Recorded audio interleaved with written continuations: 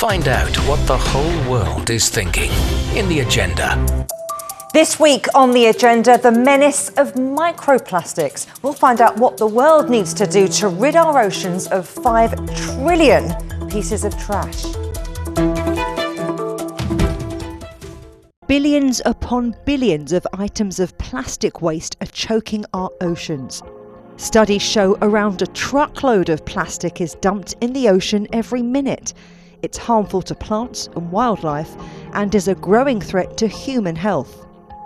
Much of the rubbish in our ocean ends up as microplastics, pieces of debris smaller than a grain of rice, under 5 millimetres long. It's estimated there are now more than 5.25 trillion of them littering our ocean floors, and they're ending up in the human food chain. A recent report showed 83% of tap water samples from major metropolitan areas around the world have been contaminated with plastic fibres. 93% of bottled water tested showed some sign of microplastic contamination too. Microplastics come from everything from food wrappers to cosmetics, car tyres to paint and clothing. For example, a single fleece jacket sheds up to 250,000 microfibres during a single wash. And this year, for the first time, scientists have found microsamples of plastic bottles and carrier bags in human blood, which means these tiny particles can travel around the body and get lodged in organs like the lungs. So microplastics have now been found inside the human body. But what does that really mean? Well, joining me now is Dr. Laura Sadowski, Senior Lecturer in Respiratory Medicine at Hull York Medical School, who carried out the research which found microplastics in the lungs. Laura, thank you ever so much for coming on the programme so we can dig into this. But let's start at the very beginning. When you embarked on this study, what were you looking for? Originally, we were trying to find out whether there were microplastics in the air that we believed and what was the consequence of that. So there's been quite a lot of research done which has shown that there are microplastics in the aquatic environment, but there's a lot less known about what's in the air that we breathe. So that was our original aim. And we started off our research by measuring microplastics from the air. So we started off with a study looking at microplastics in the household environment, and then we looked at microplastics that were in the outside environment. So we essentially collected dust, if you like, and analysed it using the micro FTIR to see whether there was plastic present and what were the characteristics of that plastic. So what were the sizes and what were the shapes. And we found that there were plastics in the air that we were breathing, and we found reoccurring plastic types, so things like PET, so polyethylene terephthalate, and PP, so polypropylene. And the main type of plastic that we were finding in terms of shape was fibres. So these are plastics which are used regularly around the house. And these are often found in textiles, fabrics, soft furnishings, but also the clothes that we wear, and also things like single-use plastics, so plastic water bottles, etc. I know you started off looking at household dust, but so how surprised were you by what you found? So we identified that there were microplastics in the human lungs. So as we had found microplastics in the home environment, indicating that it was in the air that we breathe, I guess that we weren't actually surprised that we found it in human lung tissue. For us, the surprise was the size of those plastic particles in the lung tissue and how deep that plastic got, so how low in the lungs it got. So when you talk about that size and where it got to in the system, what are we talking about? Are we talking about something that is visible to the eye or that's just in the air? Microplastics are between 1 micrometre and 5 millimetres. That's the definition that we've used for this study. Although we didn't particularly find them at the size of 5 millimetres, which you would be able to see with the naked eye, we were still finding them within the millimetre size, if that makes sense. Microplastics have been found in the bloodstream. So what does that mean for our general health? That's a really good question. And at the moment, we don't know. So that really is the next step within the scientific community. So for those of us that are looking at microplastics, obviously, like you said, we've found microplastics in human lung tissue, and we have found microplastics within the group from the Netherlands found microplastics within human blood. So now the key thing is to find out whether that matters. Is it important? Is it having a detrimental effect? And at this stage, we don't know. There are some studies out there which have looked at microplastics on human cell cultures. So these are within a laboratory setting. They're not within whole people. And at the sort of higher concentrations that they've been tested in, they did find that there were some effects, so things like inflammation. But knowing now what we know, having found it in tissue and in blood, we can perform more realistic studies looking at specific types of plastics, specific shapes of plastics, and the sort of levels that we're actually finding in the human body. And that really is the next step. Do you worry that this is just too big to tackle, that we're breathing in these microplastics, that there's not enough funding to study it the way you'd like it? Is it too big to tackle? I don't think it's too big to tackle at the moment. I think with the scientific community, there's enough of an interest, there's public interest. I think that, you know, as a community, we can pull together and we can try and work out whether there's a detrimental effect.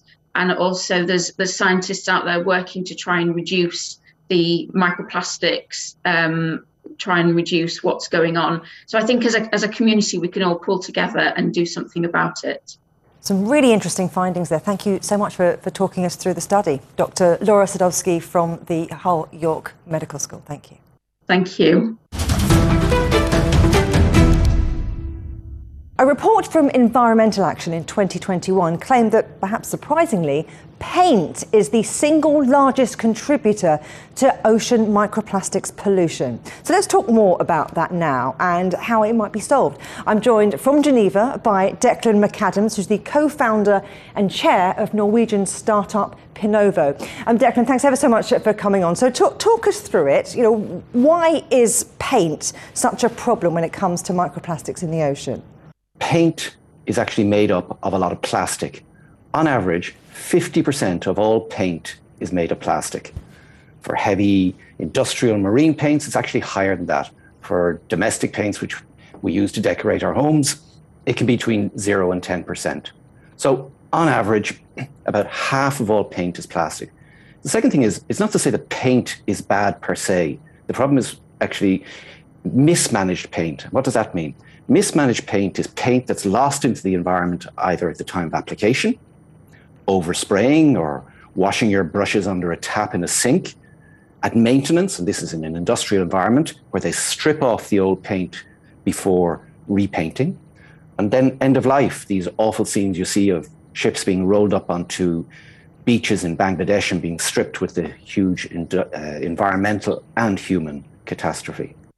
But how does this microplastic from paint end up in rivers, in oceans? Well, in practical terms, a lot of industry and obviously marine activity is located at, in, or over the water. You think about it, all the bridges over the water, shipyards, petrochemical plants, nuclear plants, generally beside the sea. On the sea, ships, oil rigs, and now wind turbines. So we don't think about it, but from an industrial point of view, a lot of activity takes place at, on, or over the sea.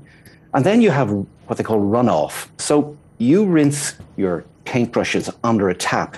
Where does that go? It goes down through the water systems and into the sea, ultimately. But you've got a product that might be able to tackle this problem. Talk us through how that works. Yes, we do.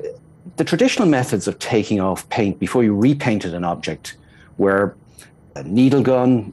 These are really basic, but they basically just scrape off the old paint. But the bigger activity is with sandblasting or high pressure water jetting. And what they do is they blast off the old paint, crush it into microplastic, and if it's not collected, which for the most part it's not, it ends up in the ocean or the environment. What we do is essentially, in very simple terms, attach a vacuum cleaner to the end of the blasting tool. So no paint residuals or grit or dust enter the ocean or the environment.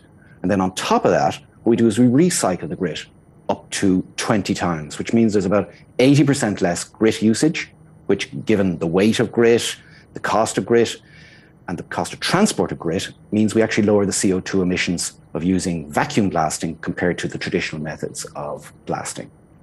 So what kind of impact is this technology having, or is it just touching the surface?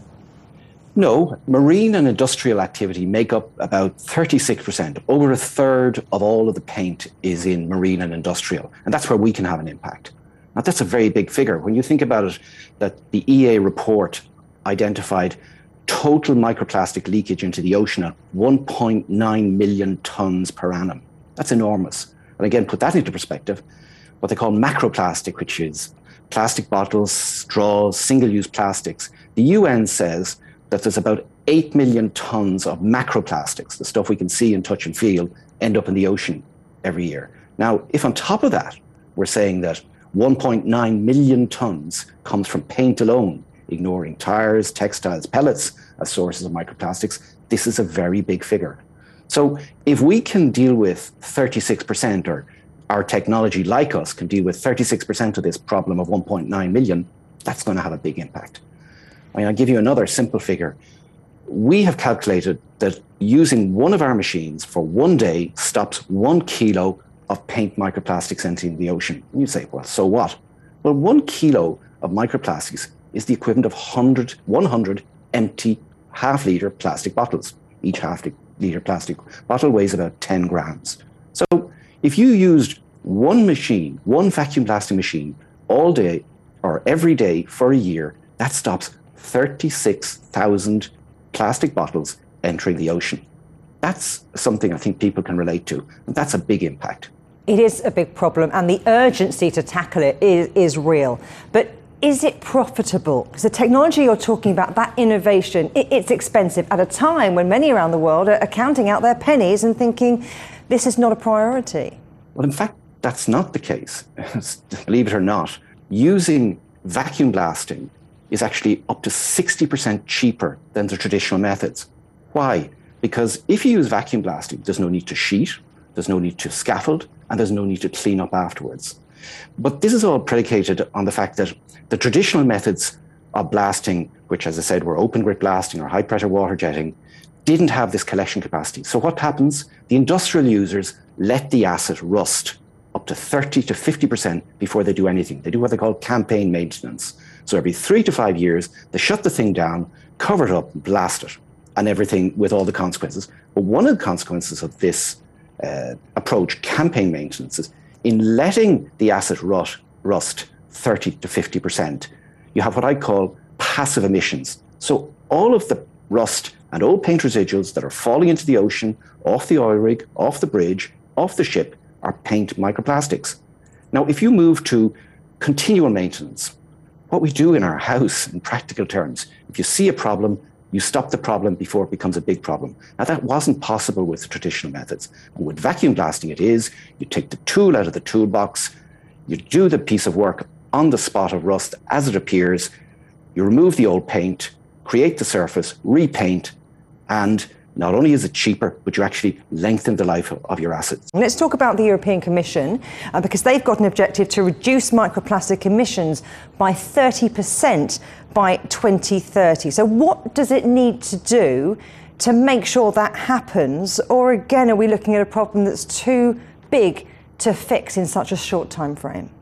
No, I mean, I'm a believer, I'm an optimist by nature, and I think most entrepreneurs are, because I think technology, once it gets a signal from the regulator as to the direction of travel, technology will find solutions. Business will find solutions. Capital will enter in the search of solutions to meet the new regulatory standards.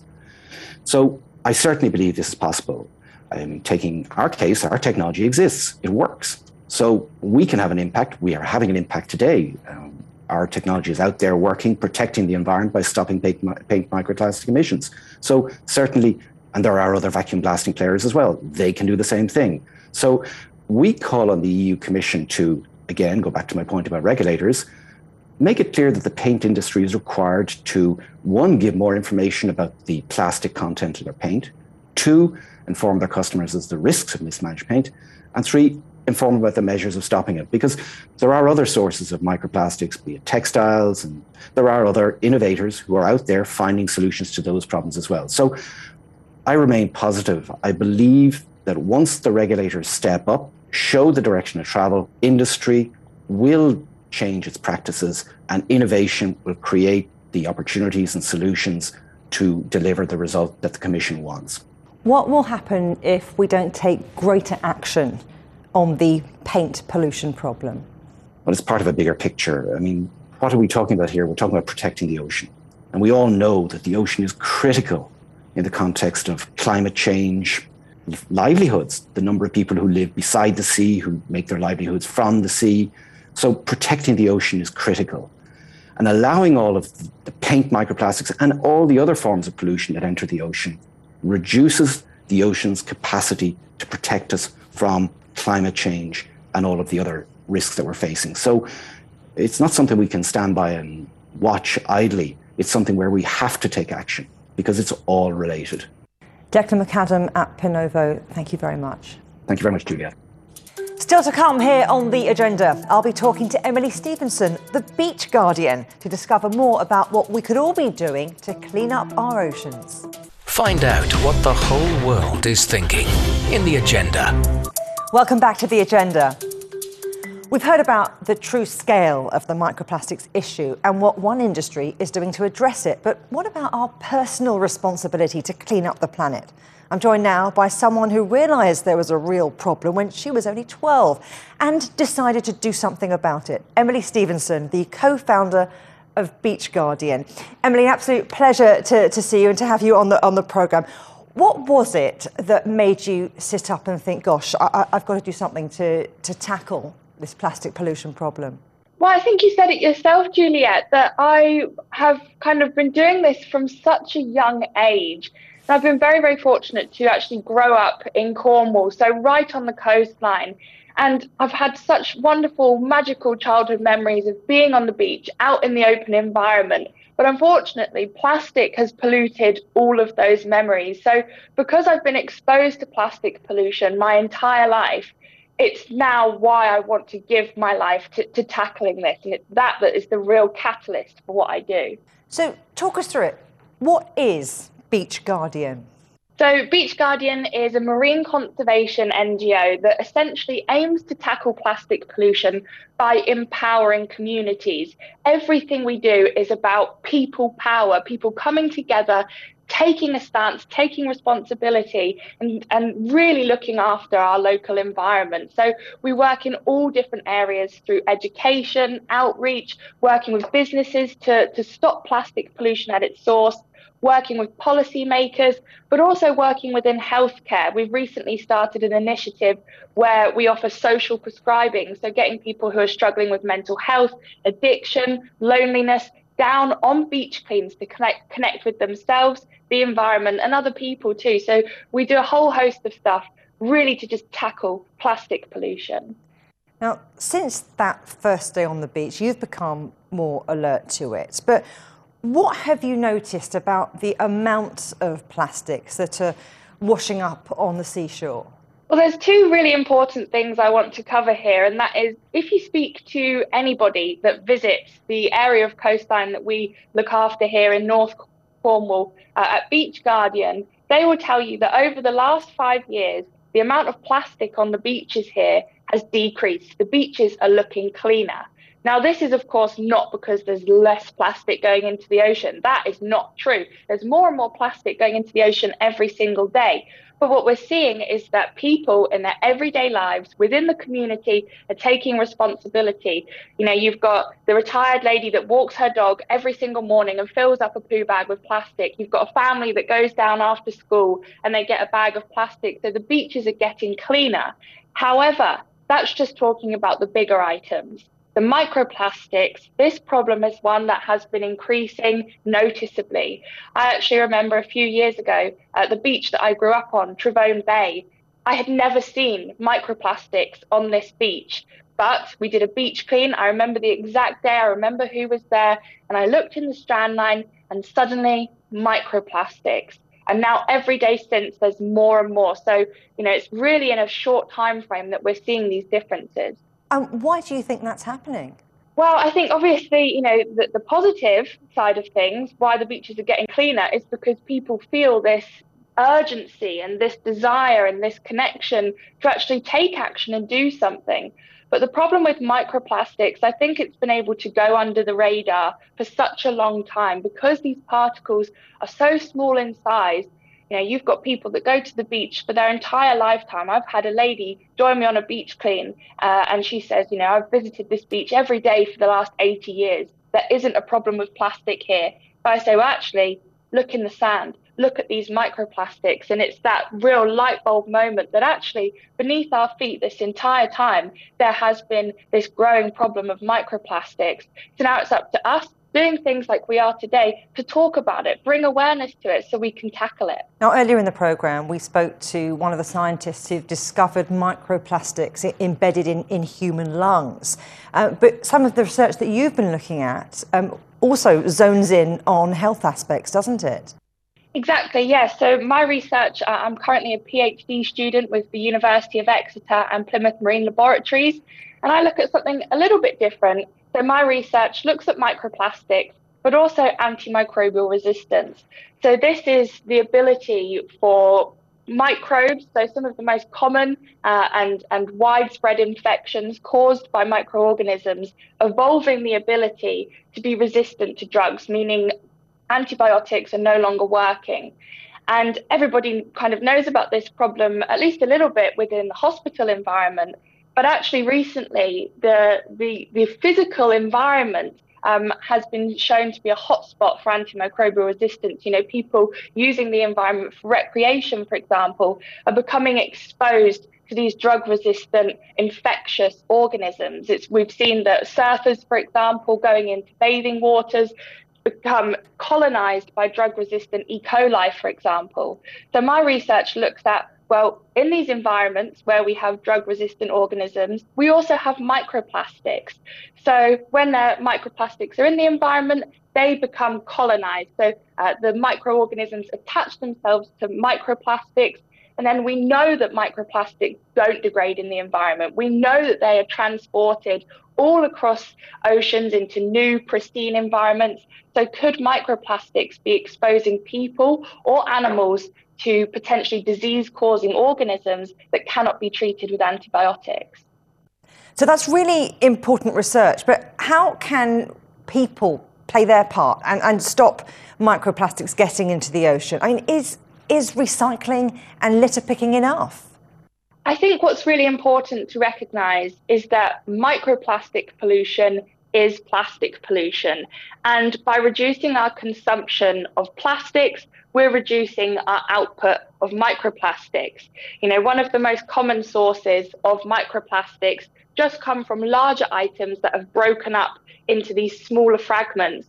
So if we look at the kind of waste hierarchy, of course, we have recycling as an option, but also we have reducing. If we can reduce our consumption of plastics, ultimately we're reducing the amount of microplastics we're emitting. Another source of microplastics we see here in Cornwall are these tiny little pellets that we call mermaid's tears, also known as nurdles. These are the pre-production pellets that all plastics are made of. And so then if we can reduce our consumption of plastics, then we're reducing the amount of pellets that need to be produced. So I think reducing is always a great start, reducing plastics in all areas of our life. But of course, then litter picking is another great thing to do, because if we can take the larger items out of the environment, they're not going to fragment into microplastics, which are considerably harder to remove. So talk about the environment. Emily Stevenson, thank you very much. Thank you. Coming up on a future agenda, is this the end of globalisation? We'll get the view from one of Britain's best-known businessmen, Sir Martin Sorrell. But for now, from me, Juliet Mann, and from all of the Agenda team here in London, goodbye.